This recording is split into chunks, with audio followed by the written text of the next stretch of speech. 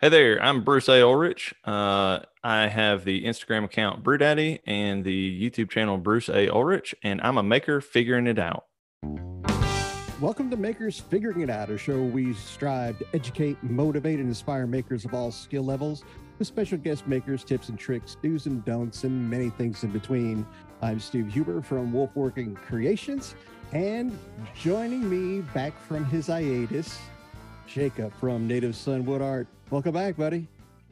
Thanks. Glad to be back. I appear to be the only one here as I see me, and you're just a black screen there. Ah, there you are. Thank you so much. I always thought that would be a good thing.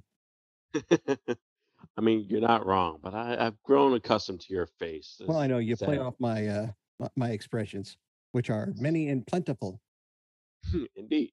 Yes. But yes, I'm sad that I missed Bruce last week because I enjoyed the first time that we talked with him. And he's a really cool dude. I really wanted to talk to him again in person. Right. So well, I can't. I did a good job. I think. I hope. Maybe. Yeah, I talked to you. I talked. We had a conversation or two. Before we get started, if you guys don't mind, we are recording this on Memorial Day, so I would just like to take about 10 seconds of silence to honor the fallen.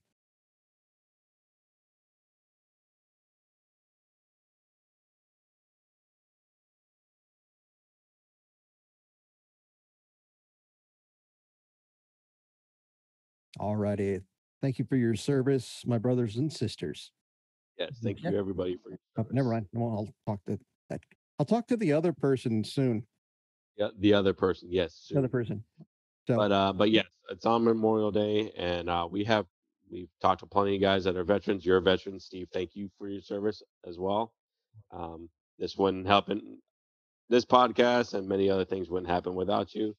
All righty, so we do want to thank our vets once again. Thanks for your sacrifice. And let's, I don't know. Oh, hey, what we got going on, Jacob? There's something going on this week and for the next 3 weeks. We have our challenge, the Raise the Bar challenge. We actually have our first freaking entry. Already, yeah. It's been 2 days. 3 days. 3 days. Well, today. Yeah. I'm like, damn. So yeah, we had our first entry from Kit over at Skilltree, and wow, talk about setting a high bar to begin with. Yep, I was like, man, I never even thought about that. Yeah, true. I was like, does that count? And he's like, what do you need me to build? And I was like, there's the rules.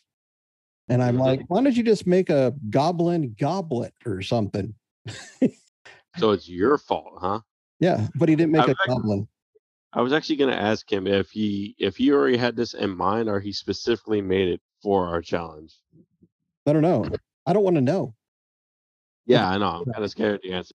Hey, you guys want to see me? Perhaps. But no, it's really cool. And like, he made a great video. It came out awesome. Like the dragon goblet that he did it looks amazing.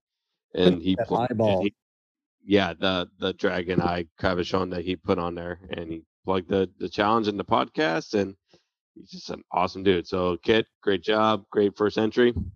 Yep. And we started so I have a playlist on my YouTube channel, Woodworking Creations. So that's where it is. Jacob probably will have one on his, just in case you're not friends with me, but you're friend with Jacob. So, that's how it works. We're friends with me and not friends with Steve. Completely understand. Wait. Oh, man, that was low. You hurt me. You hurt me in the feels. Did I hurt you? Was that a low blow? I'm sorry. Cut me deep. All right. So what else? So we got something else going on. Yeah, I didn't tell you about this. I'm sorry. But Teespring contacted me and said that if we use this code, you guys will get 10% off. Nice. I was like, nice. When it expires? Last Friday. Oh, Jesus Christ. I was like, what? Okay. Thanks, Ben. So sorry, guys. I think there'll probably be another one. Who knows? Can we set up our own code if we want? We probably can. Yeah, we can. So we should probably do that. We probably should just, mention the word contest and boop, boop. Okay. We'll let you guys know on Instagram. Jacob will put something on. Yep. As soon as we have it set in stone there, we'll put it out on the Instagram page and we'll push it out here on the next episode of the podcast. So Right. as soon as we know, you'll know, and you'll guys be able to save 10% on any of our merch in the Teespring store. Yeah, that'd be kind of cool. So speaking of that, we have a Linktree account that will link. It's a tree that links you to everything that we have. So that's where you can go get the podcast. Now, why would we plug the podcast to go to LinkedIn to find the podcast? Linktree. LinkedIn is a different website. You got it. Yeah, Linktree. Why would we tell people to go to Linktree to find the podcast when they're listening to the podcast? Well, then obviously it's not for them, but if they're listening to the podcast and want the link to go to the merch, to the Buy Me a Coffee website, they find it through there. Gotcha. You get the understand? Like, I gotcha. As long as you're following along. I'm following. Speaking of following along, we have a guest today that we need to get. Okay. He's kind of a weird guy. Hey, I got an intro. You have an intro. Okay. All right. Yeah. So please go ahead. Oh, thank you.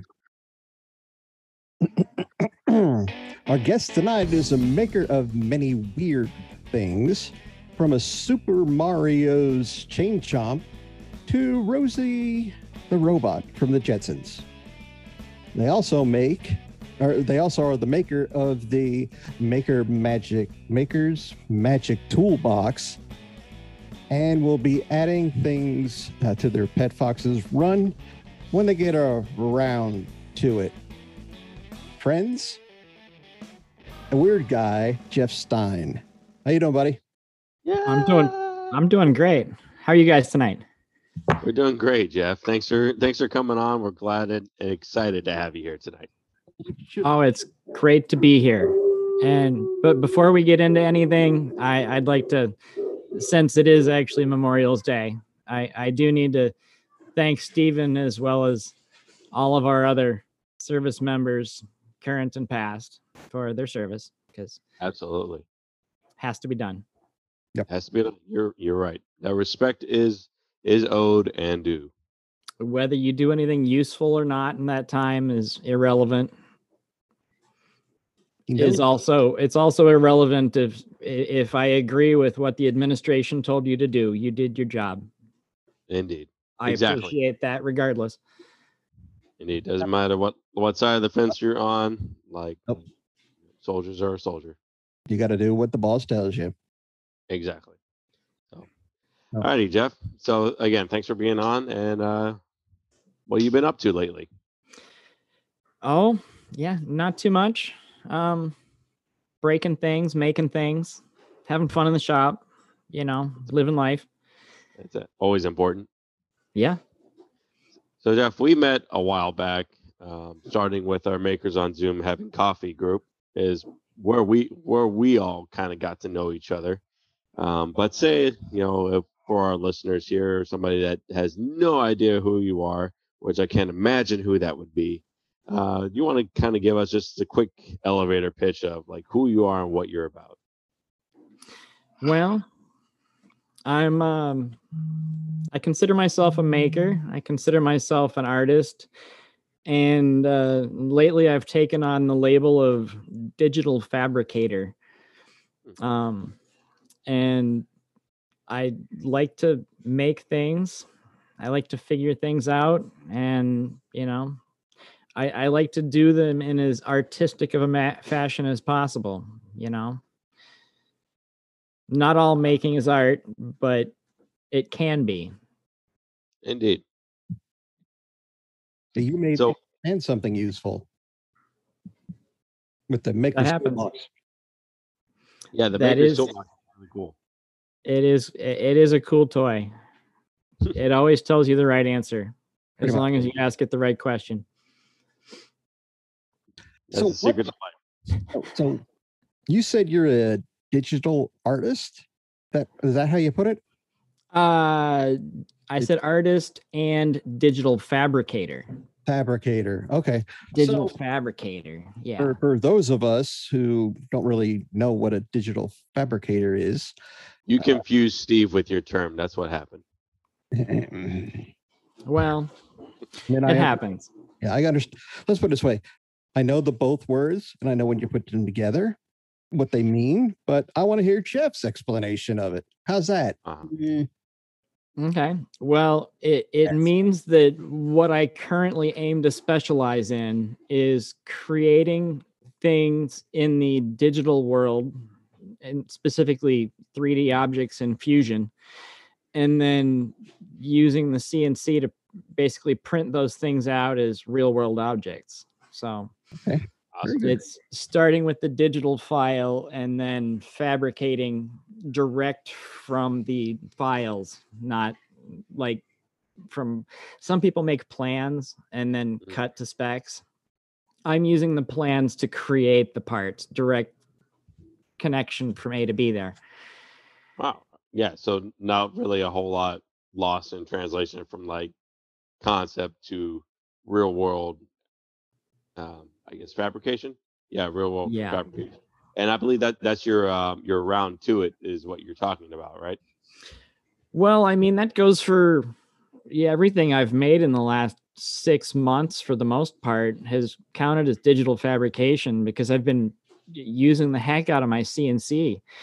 I mean, even with the toolbox, that it didn't fit together because I measured it right. It fit together because I printed out all the darned parts to exact specifications, and the robot's a better woodworker than I am. I don't even have to worry about it. It just that they fit, you know. True.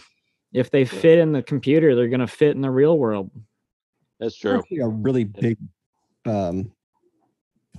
fight, I guess you can call it, or confrontation in the maker community, whether CNC is woodworking or or it's not. It's one of the it's something like it's just a contentious point. There's classical woodworking, there's hand woodworking, and then there's digital woodworking. Is digital working qualify as hand tooled woodworking? No, it's a different category of woodworking. You're still working with wood, so it is woodworking, but it's not classical. It's digital woodworking. It's just a new variety. And if the old guard doesn't want to welcome us to their club, we'll make our own. Indeed. Okay. I would classify it as just like the next evolution of power tools because like you said, it started off with hand tools. Everybody did everything with hand tools. And then someone said, all right, there's an easier way. If I attach this saw to a motor, now I can make this cut a lot quicker. And then you had the evolution of power tools. And then you have that whole ecosystem. And now to me, this is just power tools plus a computer. It's just the next evolution of these tools. And at the end of the day, it's still just a tool. You still need the person behind it with the concept, with the knowledge, with the idea of what they want to make and what space and size and so on and so forth. So to me, it's still just a tool in woodworking, as you're saying, Jeff. So it's another way to do the same task. It is just another tool, and where somebody say, but you don't need the specific skill to put the board through just the right way to get it come out the planer straight. Well, no, but you still have to know like 17 different numbers that you can tweak on a tool path to make things come out right or wrong. If you change the numbers wrong, you break bits, and mess up your parts or it comes out too big or too small, or there's different skill set that you're just using on wood. It's a completely different skill set. And in addition to having the board on there right in the right way, the skill set is, being able to manipulate the software to do exactly what you want it to do, which is all anybody could ask of any tool. Well, think of it this way. So if, let's say, somebody loses an arm in an accident, or God forbid, but so they're impaired in the shop, but they're not impaired at the computer. Did you see where I'm going with this? So they could still make stuff, but they don't have to worry about, cutting themselves with a saw or needing to hold two pieces at the same time or try to, figure something out. I mean, they always do. But, I think it's, so you wouldn't call that person, a fake woodworker, if you want to put that term on it, because they can't do traditional woodworking. So why would their work be any different than somebody who uses actual hand tools? It still takes skill, just the skills are different. It's still valid. You're just no longer a hand tool woodworker. That's all. Mm-hmm. And that's fine. Yeah, I think the word that you're trying to touch on, Steve, is the accessibility of these tools for everybody. And yeah, I 100% completely agree. There's nothing wrong with not having the ability to use hand tools. There's nothing wrong with using hand tools. There's nothing wrong with the combination of it. Like you said, all these things have their place, and people kind of need to let them lie where they lie, or figure out where they work for themselves. Does it make sense for me to have a CNC? Maybe, maybe not. Like, some tasks require hand tools, some tasks require power tools, in my opinion. All of them have the right tool for the right job. Certain situations where everything applies. So it's just about figuring out where. What was the original? He only used hand tools that he made. The Woodwright shop. Thank you. Didn't have to tell me that, but thanks. So if you compare the Woodwright shop to Norm Abram, are they not? Is Norm Abram not a woodworker because he doesn't use only hand tools? If you ask anybody, is Norm a woodworker? They'd say yes. So I don't know why I keep going on this path, but anyway. Well, I really want to get a CNC for something that you did, Jeff. The inlay. That's the only reason I would ever want a CNC. That was the most beautiful thing I've done. And I mean, that was pretty close to my first try of anything that looked like inlay. And the CNC just did it flawlessly. I mean, it cut out a negative, it cut out a positive, and you just push the one part into the other part with some glue and then sanded it flush, and it was just perfect. Came out beautiful. Yeah. That is some woodworking that somebody with hand tools would have to practice at for like 6 freaking years. And the robot nailed it first try. So I'm not going to argue. Right, exactly. It definitely gives me an arm up on that other woodworker. Right. Exactly. Wait, you telling me you're going to do this faster in one go and cleaner than it, and save me time than if I had to do this all by hand and take weeks, if not months, to try and do this shit myself? Hell yes. I can't remember. Yeah. I can't remember the podcast I was listening to about, the hand cut dovetails are like the thing that every woodworker should strive to do. And if you look back in old furniture from the era when they had to do that, they're not perfect. There's gaps in them and, splits and cracks. So the hand, cut dovetail is not really the quintessential part of being a woodworker? I would argue to say that any kind of perfection is like not honestly like I went into this furniture store the other like this is several months ago just for shits and giggles, and there was this table there, this big ass table there. It was like $3,000, and I been woodworking for like 2.5 3 years. So I'm going around, I'm just inspecting it, trying to get inspiration, but I'm looking at like I see giant cracks, I see like huge gaps between like the table and like the feet that it has on the side. I'm like, they're charging $3,000 for this. Like I would have been so damn anal. Like I would have had to have everything squared, everything filled, completely solid. But they're selling this shit with cracks for $3,000. Like, what am I missing? Why am I? What you're missing is you haven't made yourself a $3,000 chair. If you think you can do better and they're selling theirs for $3,000, what are you waiting for? There's something. There must be something that I'm missing here. Yeah, you're missing the brand name. It does not compute. You can make a better shoe, but if it doesn't say this little swoop up the side, you're not going to sell it for $350, even if it's a better shoe. You can't say the name. Can't say the name. We're not sponsored by it. We don't have that money. I didn't.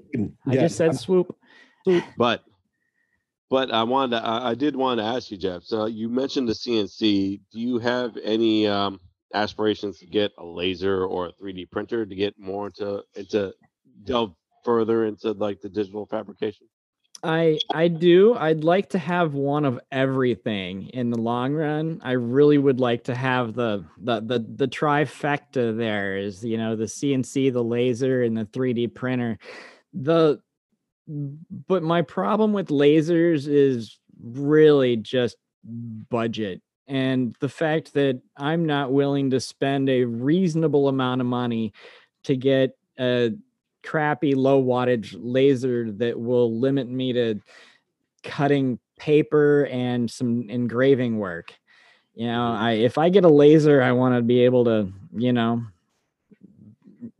shoot through the blast doors with it, I'd at least be able to, in at least 40, 50 watt range, and that's just not in the budget. The 3D printer might actually be, I'm going to have to look at the budget, but that might happen really soon. I'm looking at a really cheap one that's a resin printer that everybody's been yelling about lately. Nice.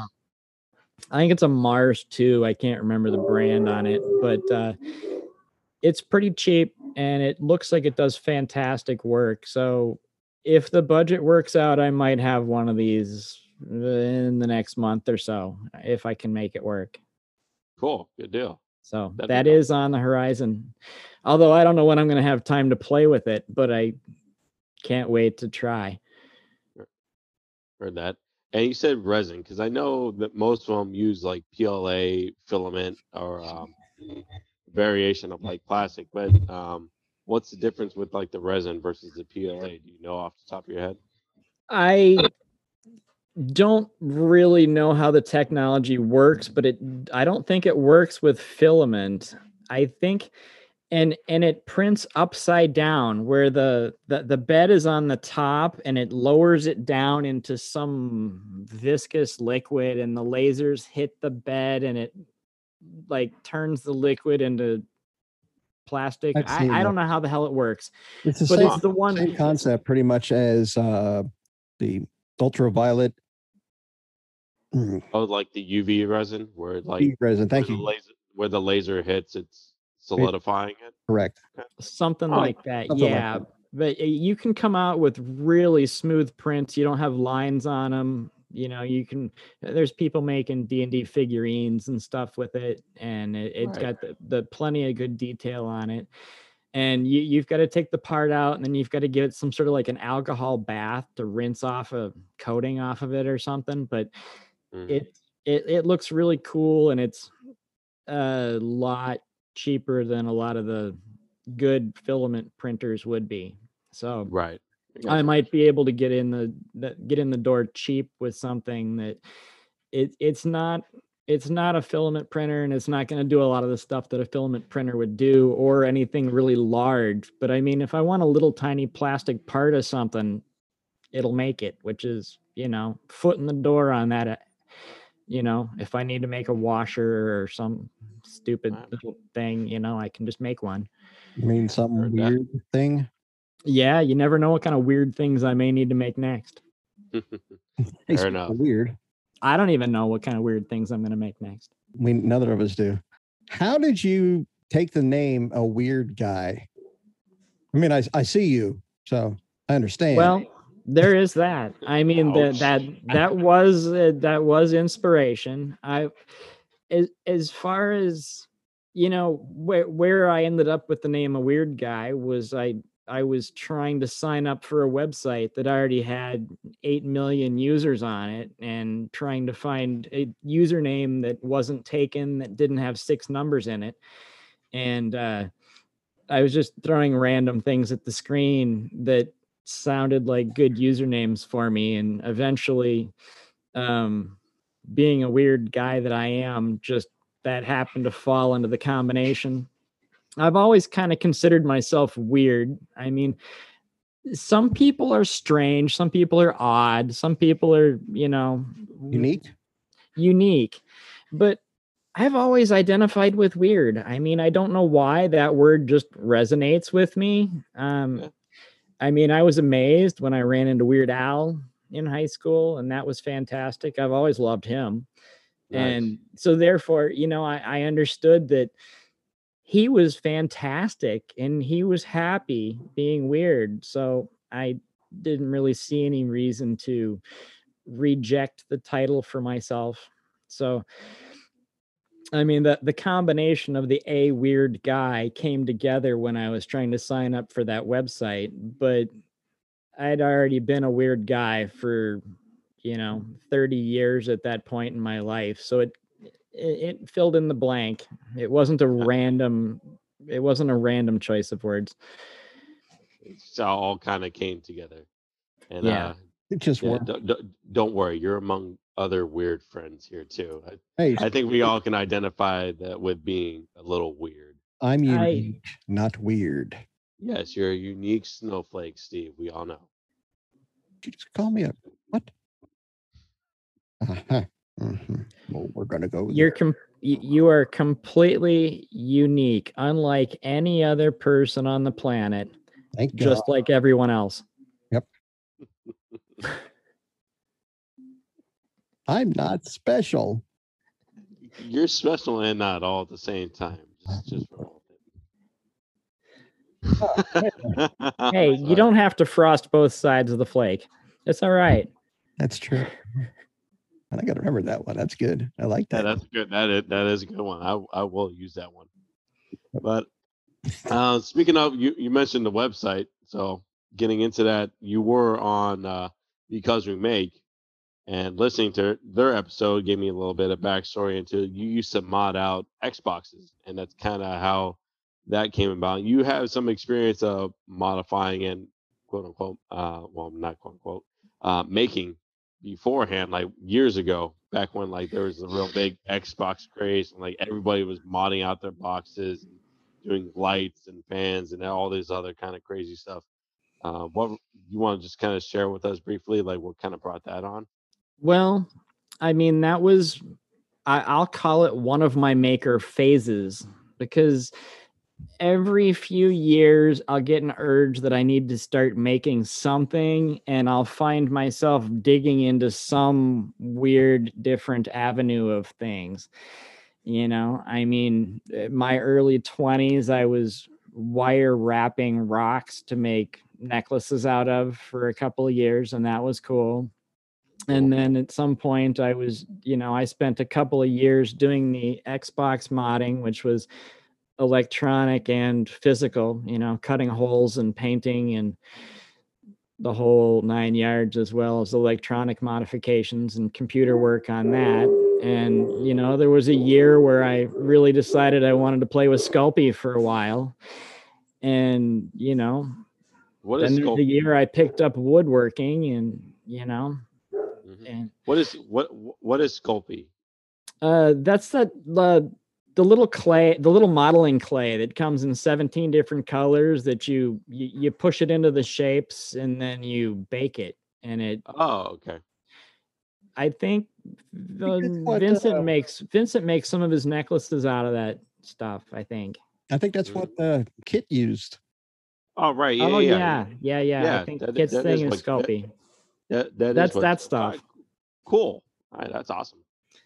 Yeah, so I mean, I did that for a little while, and I did Xboxes for a while, and The skill collector. What was that? You're a skill collector. Yes, I'm a skill collector, and and I even tried leather once, probably when I was 12 or 13. And my mom handed me a box of leather stuff that she had and said, "Here, play with this." So I played with that for a little while and then put it away. But it's in the closet, and I could probably figure out how to do it again if I needed to. It's another skill that's been collected. That's just the maker. It pops out in different directions at different phases of my life where it's just I haven't made anything for a while, and suddenly I get this creative urge and I see a new avenue to go down, and I'm like, oh cool, let's go down this rabbit hole for a while until I get bored. Yeah, I did that. Photography was cool for a while until I got bored. I haven't mastered anything, but I've gotten good enough at most things that I can scrape by and figure out anything else that needs to come up. Oh, I made websites for a couple of years. That was fun. Nice. That was creative making, digital, but yeah, we might be hitting you up then in the future. But I mean, that brings to mind, I mean, what so many people in our space have said about, was it jack of all trades, master of none, but oftentimes better than a master of one. Yeah, like in hearing the full quote like that, it really resonates with me, as like you were saying, being weird resonates with you. I enjoy that of just being a skill collector and not being solely devoted to one thing, because maybe that's not entirely where your interests lie. I was actually talking with somebody earlier today about finding the right place to work at, the right environment, because even in my industry of where I work in, like in culinary, there's so many different avenues that you can go down. It's not just restaurants or hotels. There's catering, private chef, doing sea resorts, or like on oil rigs, or working in sports and stadiums, or cruise ships and yachts, and all sorts of different things that you could do that nobody really thinks about. Like there's so many different places where food is actually needed, and you need a person with uh, you need a trained culinarian to actually put the food out, and you don't have to like pick one the rest of your life. Try all sorts of different things, because you don't know exactly what's really gonna stick with you and where it's really gonna click. It's okay to try a bunch of different things. yep, one after the other. I don't feel like I feel like the best thing about being a maker is being able to pull little bits of skills that you learned over here and a little bit of skill that you learned over here. And oh, I saw somebody do this other thing once, and I've got this tool over here. I wonder if I can make that work. And suddenly you combine all these strange things that have absolutely no connection and make some solution that just solves your problem. That's the fun part, figuring it out. And yeah, I see what you did there. That's nice. Smooth, very smooth. But yes, indeed. And someone asked me one time what it was about woodworking, or like what I would classify a lot of woodworking as.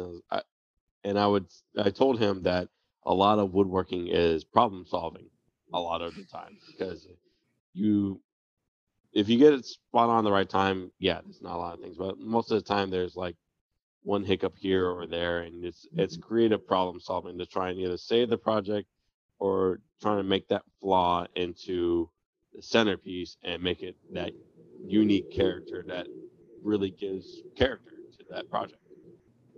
So problem solving is a lot of what we do, as well as I explain to people. Right. Yep. All right. I'm sorry. I was enamored and just amazed by your words. I lost track of my thought.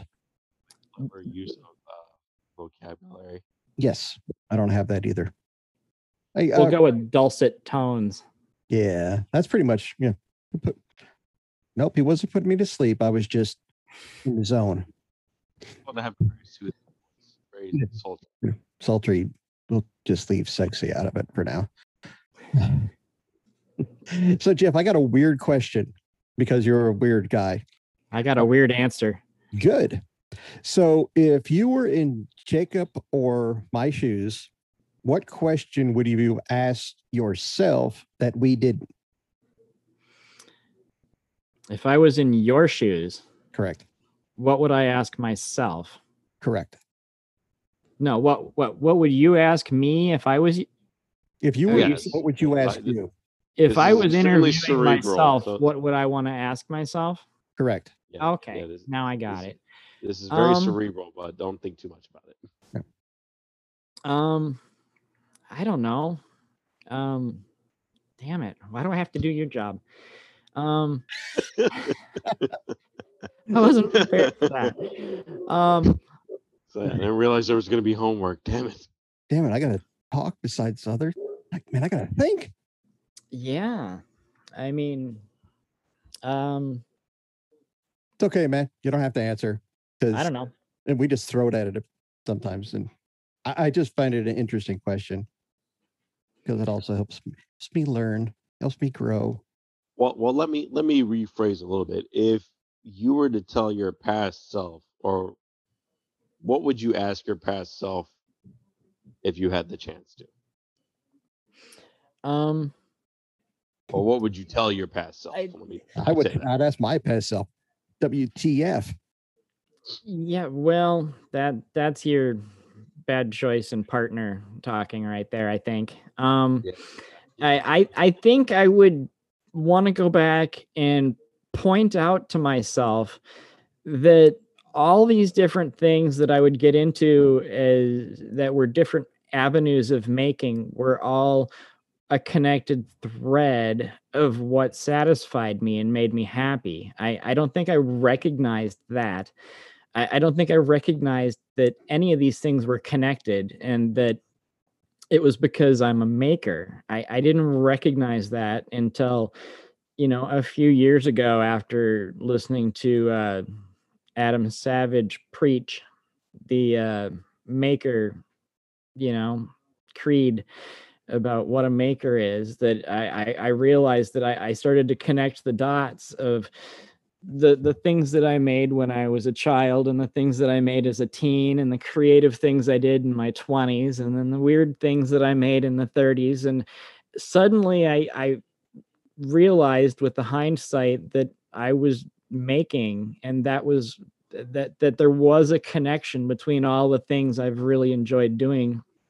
And that if I would have realized that sooner, I probably would have been happier leaning into it with the knowledge of, if I would have known earlier that I was a skill collector instead of just randomly collecting skills as they happened across, if I actively sought out new skills, I think I could have,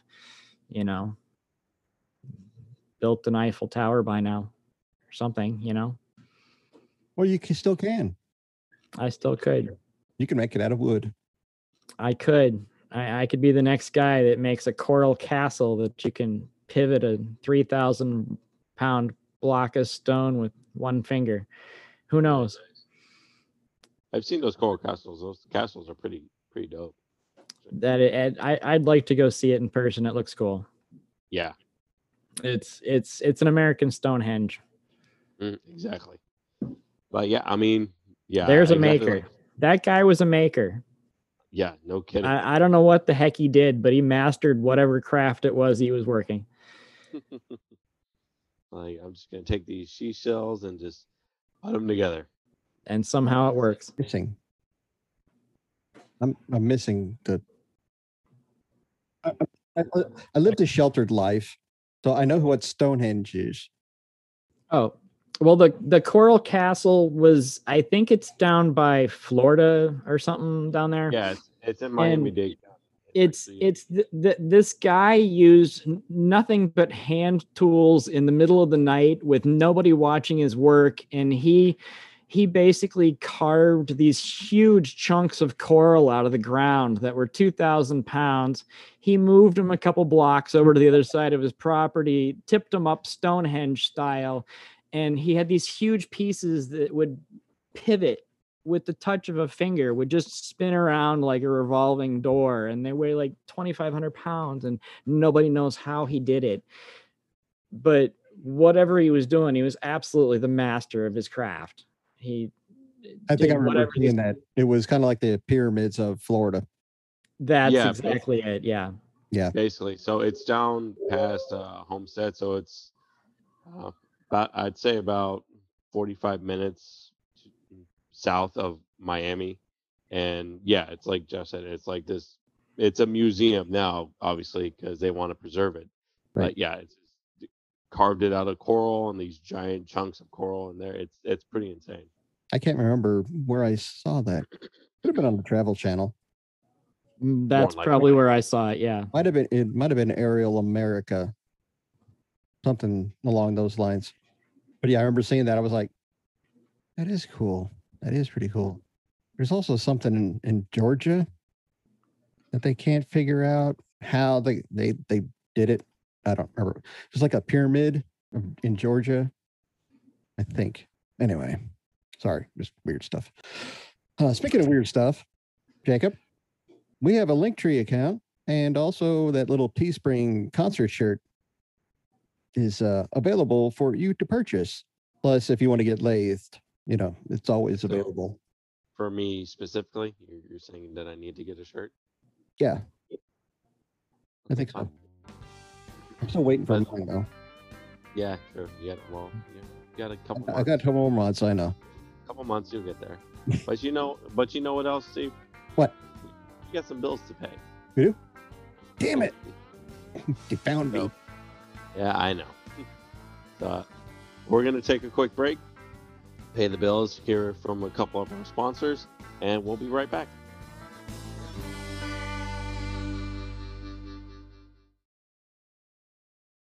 Lovey, where are you? I'm in here. What are you doing in here? Trying to learn how to paint. Why is that? Well, my therapist said that painting supposed to calm me down from being all mad and everything. ID10T, get in here! Yes, Lord Perfidious. Where is that report I asked for an hour ago? I'll go get it. You better, or you know what'll happen. Now, what are you saying, dear? Well, let me see what you have. There you go. What do you think? What in Sarlacc's stomach is that? I think maybe we should find you a different hobby. Why did you pick painting? Because my therapist said this place is so dark and dreary that it needed some color, so I figured I'd paint it myself. No, dear. You need to go to Instagram and look up the Creative Ward Gallery. There you will find Bob Ross inspired paintings that'll look great in any room on the Death Star. Oh, where can I find her again? That's the Creative Ward Gallery on Instagram and Facebook. Mention this ad and she will give you free shipping in the United States. I'm Sam Wilkinson, and I'm a maker figuring it out. And we're back, even though you've only been gone like a week and you forgot that you always bring us back. But I took us out this time too, so we flipped it. Okay, fine. Be that way. I flipped it. Blah, blah, blah. It's not my fault that you forget. I didn't forget. When we switch things, it switches things, all right? When we switch things, it switches things. God, do I have to do all the work around here? Yeah. Yeah, you do. So yeah, why don't you, since I'm doing nothing here, why don't you do everything and plug our people that sponsor us? Sure, no problem. I'll take care of that. About time. So, big shout out to Tony Langer from Langer Works, David Reynolds from First Do Woodworks, and Jeff Stein, a weird guy, for sponsoring us on Buy Me a Coffee. And then we have Vincent Ferrari from Handmade by Vincent Ferrari and Marion Ward from the Creative Ward Gallery, who sponsor us on Anchor. Thank you, all of you, so much for help supporting the channel, the podcast channel, help supporting the podcast, making this show possible, and just making things better for everybody. You are the ones that help us grow and help make all the advancement, the stickers, the shirts, the contests, and everything so much possible for all these things. So we appreciate everybody, and we appreciate all of our listeners as well, because without you guys, we wouldn't be here. Or we just talking to each other. You'd do it anyway. Yeah, pretty much. Well, we're just sharing our conversations. Don't forget, we have the Makers Figuring It Out Raise the Bar Challenge. Jacob, what are the rules, regulations? All right, so the Raise the Bar Challenge, it's going from May 28th, so it's already been on now for, by this time, a week and a half, I think. Well, we're recording this on the 31st. Well, today, by the time it comes out, it's 2 weeks already. So you have 2 weeks left. So yeah, we got a few weeks left. So it's going from the 28th, May 28th to June 28th. It's a alcohol beverage display. So it's going to be sitting, hanging, or standing, made of 2 or more materials. And that's basically it as far as materials go. The criterias are practicality. That's what we're going to judge you on. Yeah, we're going to be judging you on as soon as I pull everything out so I can remember what the hell we're judging it on. I get to judge somebody and then not feel guilty about it. Finally. I don't judge at all. I never judge people. I'm judging Jacob right now. I silently judge everybody. Okay, sorry. So it's got to be made of 2 or more materials running from May 28th to June 28th. It'll be judged on overall appearance, creativity, difficulty, and practicality. And the winners will be announced July 5th. There'll be 1 grand prize winner, and then there will be a viewer's choice winner. Holy, that's it. July 5th? Say again? Or is it July 5th? Wow. That is some echo.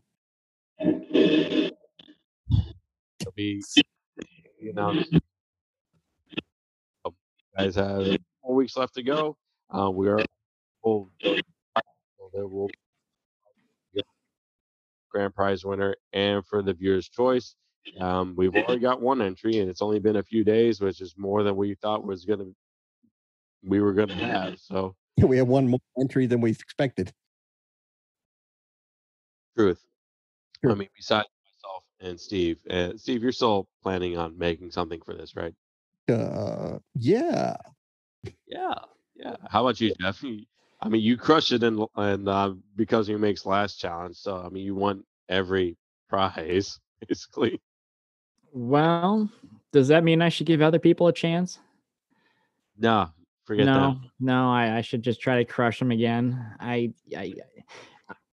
Well, I don't have any ideas, and I don't really drink very often. Necessarily have to be alcohol beverage. It can be, display. We gave it can be an alcohol or just a regular beverage display. We gave that option because we realize not everybody drinks, for personal health, various reasons. So for those people. I just don't care. I don't have a good reason. I just don't care.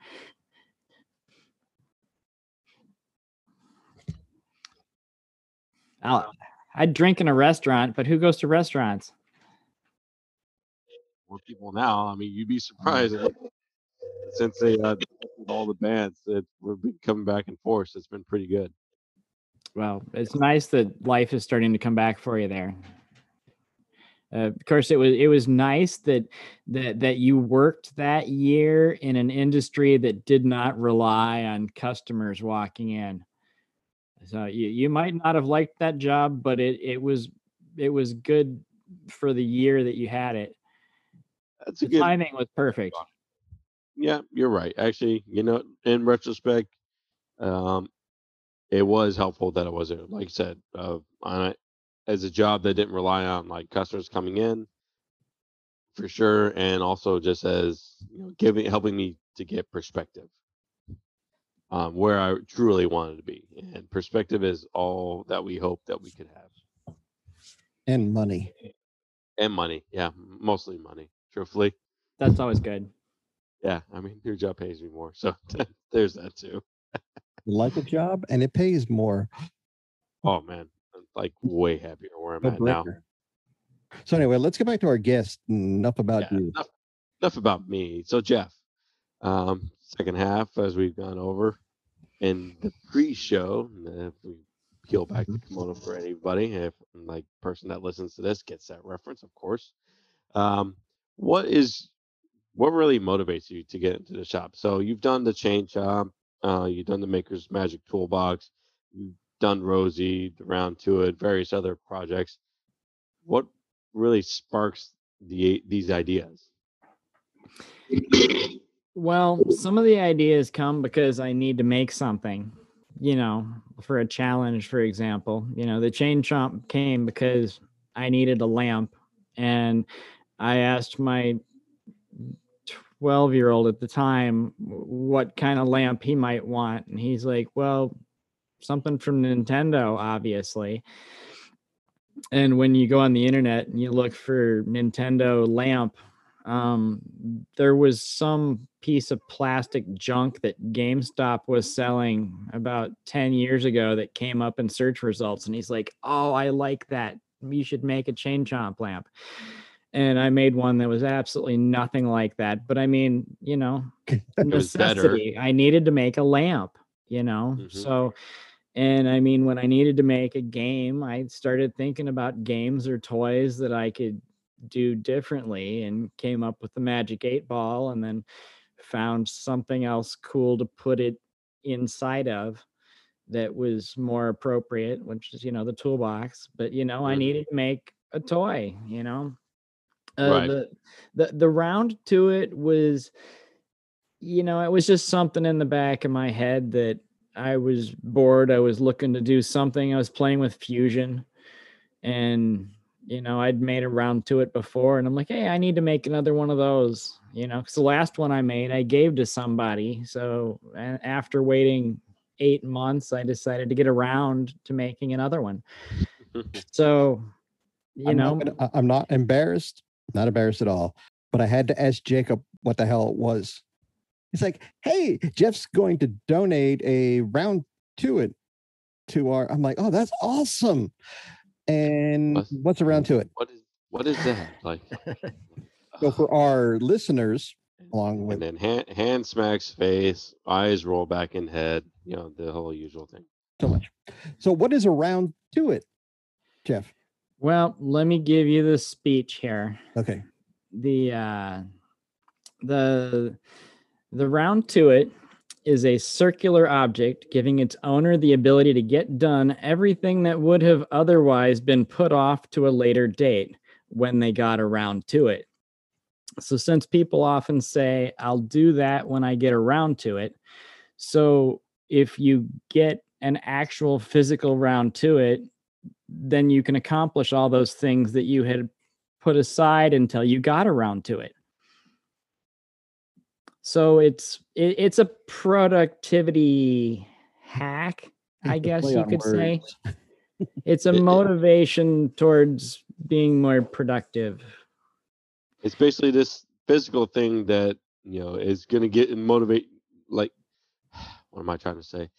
You have this physical thing to so that you don't have any more excuses left. Like you have you got this Round to It now, cut the bullshit and get to it. All right. Right. It's you made an excuse by saying I'll get around to it, but once you actually have a Round to It, you no longer have an excuse, and now you have to just get up and do it already. Yeah. I'm glad I don't have a wife anymore, because I'd get a bunch of those little pucks and she's like, you need to go clean out the gutters. And I'd throw her a chip. Yeah.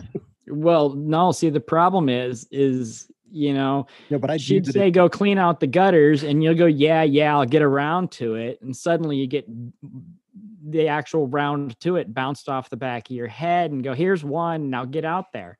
Yeah. pretty much. Yeah, she'll throw it right. Right. You know, and I have posted on Instagram in a story once, hey, does your husband have a problem getting around to it? Buy one for him.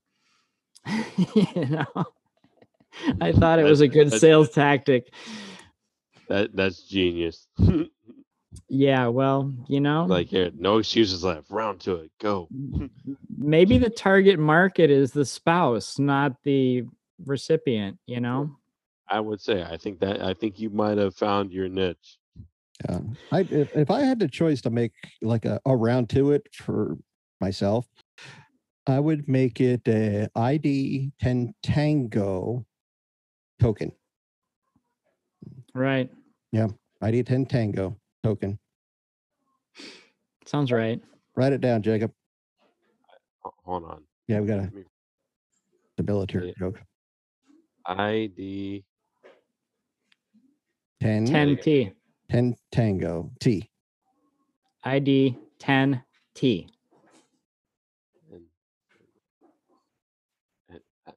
I'm still not getting it. It spells idiot. It spells idiot. Oh. Oh, okay. I get it. All right. Thank you for catching up. Yeah. Because in the military, we also had another one, B1RD watch.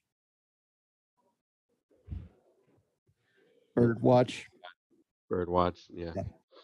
So just, I mean, whatever happened to the can of polka dot paint and like the bucket of steam? Well, the bucket of steam condensed. And they actually, I saw, sorry, Jeff, but I have to say this. I saw this on Facebook today. They actually, they had an old, I think it might have been Chevy, but it had the, what do they call it? The wings on the back of the car. And how you filled it up is you pulled out one of the tail lights for the wing, and that's where you put the gas in. And the caption read, wow, there actually is blinker fluid. Nice. Blinker fluid. Blinker fluid? Yeah. Go get me a gallon of blinker Why fluid. not? No, we get it. 10 feet of flight line. Boy. Bosun's nut? No? Okay. Anyway, sorry. Yeah. Can we we'll go back. So Jeff, who do you look for resources or advice, or is it just all pops out of your head? Who's your mentor? That weird head of yours. Well, I mean, I do use the internet as inspiration for stuff, and you know, I'll look for ideas on the internet, but then when it comes time to what do I want to make, is, you know, it's 5% over here and 10% over there, and you know, you just draw from everything that you've seen in the last 50 years, and you stir up the pot and you pull out a ladle and you see what you end up with and hope you can make something cool. Right. Sounds like Jacob's workshop. Yeah. Essentially, yeah. I mean, I don't have but everything you've made is pretty cool.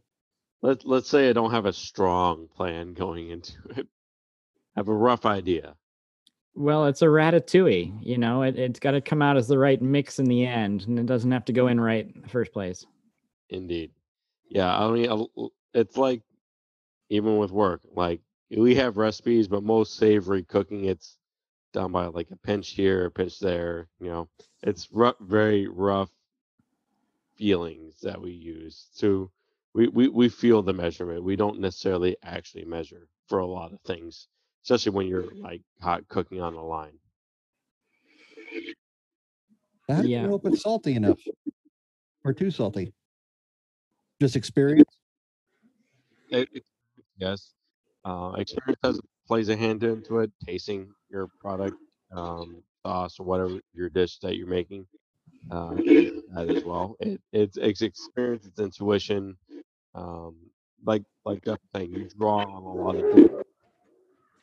Oh, I should be happy that when my hamburger comes out, there's not a bite out of it.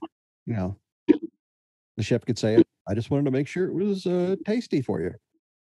Possibly, yeah. I'm just saying, like, if you see like grooves in it, like what look like teeth marks, you can just be assured that it's been tested and approved. Gross. Yeah, the bad chef took the time to make sure that what you were getting was a quality product, man. Yeah. Well, if you don't taste it, how do you know it's going to be any good? Exactly. It's also, well, to me, it's like those people, and you might be one, but I don't understand it. They get their French fries and they put salt on it immediately without even tasting it. Not one of those. Like I taste my food first and then judge whether it needs any additional seasoning. If you're doing it right, it shouldn't. Like in a perfect world, it shouldn't need any additional seasoning. Obviously, people's palates are just as varied as the people that have them. Some people need more seasoning, some people need less. So it's trying to find that perfect balance in the target audience that you have and your clientele. If you're in a much older community that can't have a lot of salt, then yeah, you're gonna leave things a little bit slightly under seasoned because your majority of your clientele can't have that. And then the few people that you have that do want a little more, that's why you put salt and pepper on the table. Yep. Want to get Jacob all started. We'll Yeah, season it great. You can over salt it if you want. exactly. Right. We season it the way that we feel that it should be for optimal flavor. You do, and once it hits your table, it is your problem. You do what you want to do with it. Pretty much. Okay. Well, I think we're getting to that area in the show where we got to do some maker shout outs. All right. As always, we let our guests go first. Okay. Who do you want to shout out today? I've got a good shout out. I'm going to send a shout out to a friend of all of ours, a guy named Justin from Bear Naked. Justin Bieber? Who really? Is no. He's a Southern Canadian from Minnesota, not an actual Canadian that little girls find attractive. No, this is a whole different Justin from Bear Naked. He made this video about a week, well, it might be a couple weeks ago by the time this comes out, about cooking different foods in a cry-cut mug press. And it is fantastic. And I've heard rumors behind the scenes that this may become a series of videos, and we may expect to see more food being cooked in his mug press. And I think it's hilarious, and I think it's a great idea. And I think if you haven't seen this yet, that you need to. It's a good adventure. I mean, it creates heat. It's hot enough to boil water in. So I think he's got some adventure of different things he may be able to cook in that. I think he's onto something really cool. Oh yeah, I mean, like what is that? We love us some Justin here for sure. We've had him on multiple times and we've shouted him out multiple times. Justin is the kind of dude. He's a good friend, really great dude. He's got a very specific kind of humor about him. But we love us some Justin here for sure. He's a character. He's a character, and it takes a special kind of guy to be as snarky as I am, and we see eye to eye on things like that. So I'm gonna shout his channel out on YouTube for that, and hopefully he makes many more cooking videos. Yes, I would love to see that. That if it produces heat, you can cook with it. Honestly, truthfully, I think so too. Hell, they made it with, when I was a kid, they cooked cake with a light bulb. Very true. And I think I heard that it takes 400 degrees to do the sublimation, which is, what Cry-Cut intended that product to do. So as far as I understand, it takes 400 degrees to activate the sublimated ink. So that should, in theory, be warm enough to cook anything Of course, it's radiating from the walls. It's not like an oven, but I mean, anything you press into the edge, you should be able to cook with it. Right. Well, truthfully, with an oven, the oven, the heat's not radiating from the center. It's radiating from either the top or the bottom, essentially, Right. quote unquote, the walls. So yeah, Right. Yeah, most but it's things are cooked at like enclosed. I guess he'd have to cap it off to create more of an oven effect. We'll see what he comes up with. yeah. I'm curious to see how he pushes the limits on that. Yeah. I don't know if there are any limits, but I hope we never see them. Yeah. That will be an interesting journey to follow. Always. All right. Steve, do you want to go next or should I? Sure, I'll go. Okay. I was just scrolling around on the internet the other day and I found this. It's a miter saw upgrade collection, miter saw dust collection upgrade video. And because I have the Delta Cruiser and it just sawdust goes everywhere. And I don't think the J Bates, dust shroud will work, but I kind of like what this guy did. So it's out of the woodwork. I don't even know about the guy's name. Let me look it up real quick. But welcome to Out of the Woodwork. I'm Tommy. Oh, there he is. I don't know what his name is. I'll find it. Go ahead, Jacob. But that's the guy. Out of the woodwork, miter saw dust collection upgrade. All right. What do you like about it? It's different. Collects more of the dust and yeah, it's different. And I actually he has it's a fence, but it sits behind the miter fence that's on your miter saw. And so when you'd have to just watch a video, it's just really work. It really works pretty well. Cool. So all right, his name while you're bantering. This is my beloved table saw. What the? It was sad and neglected. All right, as like I hear your stuff going on in the background, but Uh, anyways, nothing over here. Don't worry about the bad guy behind the, nothing to see. Move along. So my maker shout out is so it's the channel and the Instagram handle is JP Strutton. So his full name is Junpei Yamada. And Junpei, he likes to be called go by JP. So JP, he does these really cool projects. He's in Tokyo and he just has a lot of skill, man. Like the last video that he did was his paper dispenser. And it's a wall mounted paper dispenser. So he cut the paper down, he fabricated all of the holder, he fabricated the metal, he cut out all the holes, he bent it himself, he did a beautiful finish on it.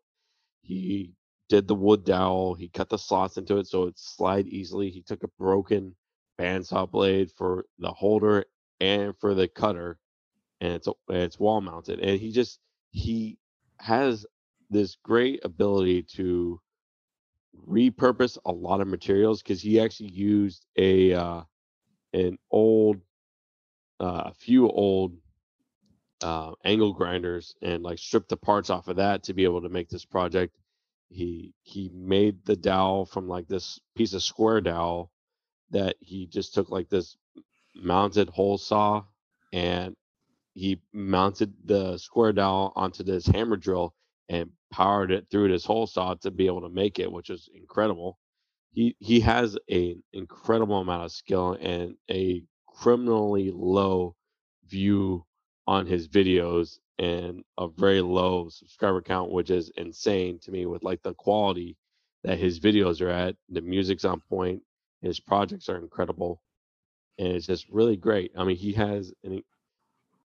he makes treasure out of trash is the best way that I can describe it. He takes these really old beat up things and he makes these incredible projects out of them. And he's just he has a really cool style about him. So JP Strutton is who I'm shouting out for this podcast. Oh, very good. And he's he's over like I said, he's over in Tokyo. I think he studied over here in the States in Dakota, if I'm not mistaken. I'd love to have him on and ask him more about that. But yeah, I think he was here in the States, so he does speak a fair amount of English as well. And he uses English in his videos as well. So you don't have to worry about a language barrier in there either. Okay. If you're hesitant. But yeah, so great projects, great style. He's my shout out. Cool. All right. So I found the guy, and it's out of the woodwork, and his name is Tom. That's all I could find. But his Instagram handle is the woodwork. So. The woodwork. Yep. There you go. And as always, those links will be in the show notes. Yeah, I think maybe. Sure. If Steve does. If I do my job. Most of the time. So, folks, it's that time of the show now where we ask our famous question, or we give our guests the choice of one of two. So, Jeff, you have the option of how you met your significant other or your celebrity crush. What is it going to be? Well, all of the hot celebrities these days are my daughter's age or younger. So I think I'm going to avoid that category to avoid sounding like a creepy 50-year-old man. And I'm going to go with how I met my significant other. All right. Who we just had our 24th anniversary yesterday. Congratulations. Well, if congratulations are in order. It's been a sentence as well as a blessing. You know how that goes. A marriage is an institution, but who wants to be institutionalized? Right. So I was probably 19 and a half or something like that. And I was hanging out at a bowling alley. And it wasn't one of those let's go bowling. It was let's hang out in the arcade area and just smoke behind the building and hang out. It was more of a hangout thing for, degenerate teenagers at that point than rather, let's go bowling. It was, and at some point I became aware that there was some big commotion going on in the back. So everybody basically flushed out of the arcade to go out the back stairs to see what was going on. And there was some crazy scene going on in the back parking lot where some like 16, 17-year-old girl was standing in the parking lot and screaming profanities at what was apparently her parents, who were both completely 100% deaf. So her two parents are out there waving their arms back and forth in frantic sign language while she's out there cussing, swearing, and making an extremely loud scene. And everybody was just standing on the railing for the back steps, just watching this crazy scene go on.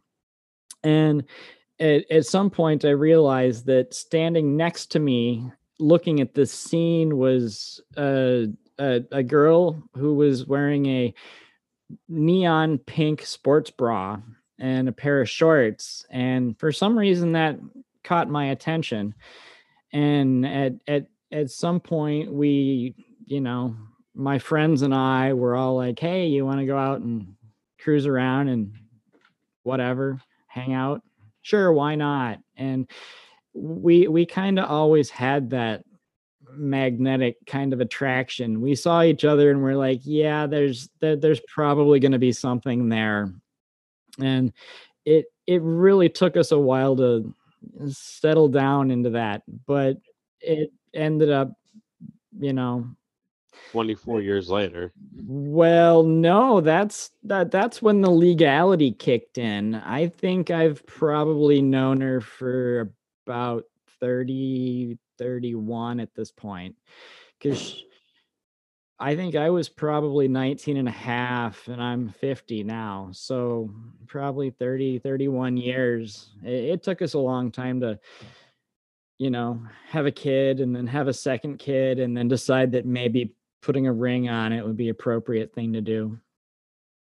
Actually, I did have the ring on her before the first child was born. I had proposed, I had stuck the ring on her. It took us like 3 years to get around to actually, filing the paperwork, but we'd considered ourselves a, long-term married couple, whether it was legally a thing or we just sort of considered ourselves that anyway. So Right, it was just a piece of paper at that point. I mean, we could have been married years earlier, but we just didn't care. It was just a formality, I hear you. So, All right, so bowling alley, girl screaming at deaf parents, "Hey, want to hang out?" All right, cool, gotcha. yeah, that's a unique one right there. I tell you. Indeed, yeah. I mean, it's like And the like neon so, pink sports bra was a big total part of turn, that. total turn Absolutely. on, huh? That was a thing. Yeah. Yeah, I I got harken back to those days. I noticed that. I noticed It's those like things. those little details, those subtle details, right? Those subtle details that make the sundial point you the right direction. Exactly. All right, Jeff. Thanks for sharing that story with us. Definitely a very unique one. I'm sorry, Steve. You wanted to say something? I was asking Jeff if that was a euphemism. Absolutely. Okay, just making sure I got it. You got it. Perfect.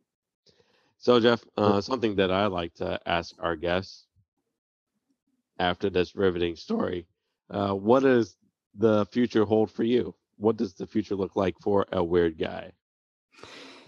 Well, it's hard to say. I mean, I don't know what I'm going to end up doing and whether I'll end up making a full career out of any of it, but I don't see myself stopping the making. I don't see myself stopping the skill acquisition, and I don't see myself getting bored with the angles of digital fabrication, whether that leads me into 3D printing or laser, or even if I just go down unexplored avenues of things I can do with a CNC. But I've had a history with the 3D modeling before, and I've always been really good with computers and with graphics programs. So finding ways to combine my software and graphics skills with my making and woodworking things is just an absolute sweet spot for me. So that's the definite path I'm aiming for, at least in the immediate future, is, I want to master everything I can do that involves making it in the computer and kicking it out to the real world. Awesome. Well, can't wait to see what you do next, man. And like so far, all the stuff's been great. And I want to thank you for being on here. Thank you for being a friend of the show, being a supporter, being a friend of both of us personally, and for your inspiration and knowledge. New sponsor. Okay. Oh, yes, I did say that. Yeah. Okay, just making sure. You're very welcome. And thank you for having me on. It's been fun. And if we're lucky, I might have helped to educate, motivate, or inspire some of our listeners. Look, you're not supposed to take my job. Okay, that's not what you're here for. He doesn't have that much to do anyway, so you got to give him that little bit. I'm just trying to figure it out. Give me a break. But yeah, thanks for that. I'll add that later. That was awesome. That was awesome, by the way. All right, Jeff. Thank you so much again, Steve. Actually, no. Before that, I'm sorry. I get ahead of myself. Jeff, where can people find you at if they wanna search you out on the interweb? Well, I'm on Instagram and YouTube as a weird guy, and I suppose I'm not really active on Twitter, but I'm on Twitter as a weird Jeff because somebody beat me to Guy. Tragedy. But I'm not really active, but I am there. All right, cool. Yeah, a weird Jeff just doesn't really roll off the tongue. Like right. Well, it's what I fell back on when some other guy beat me to my chosen username. Bastard. That's what I thought. Yeah. But I mean, I didn't want Twitter for the first 5 years it was out because I thought it was stupid. So it's kind of my fault. I let it go. Sure. I mean, I don't want Twitter now, so I can understand that. That's why I'm not active. Steve, Go. shall I take us home? Yes, please. Take us home. So I don't have to do it. Of course. So, Jeff, thank you so much for being on again. Really appreciate it. It's been a fun talking with you.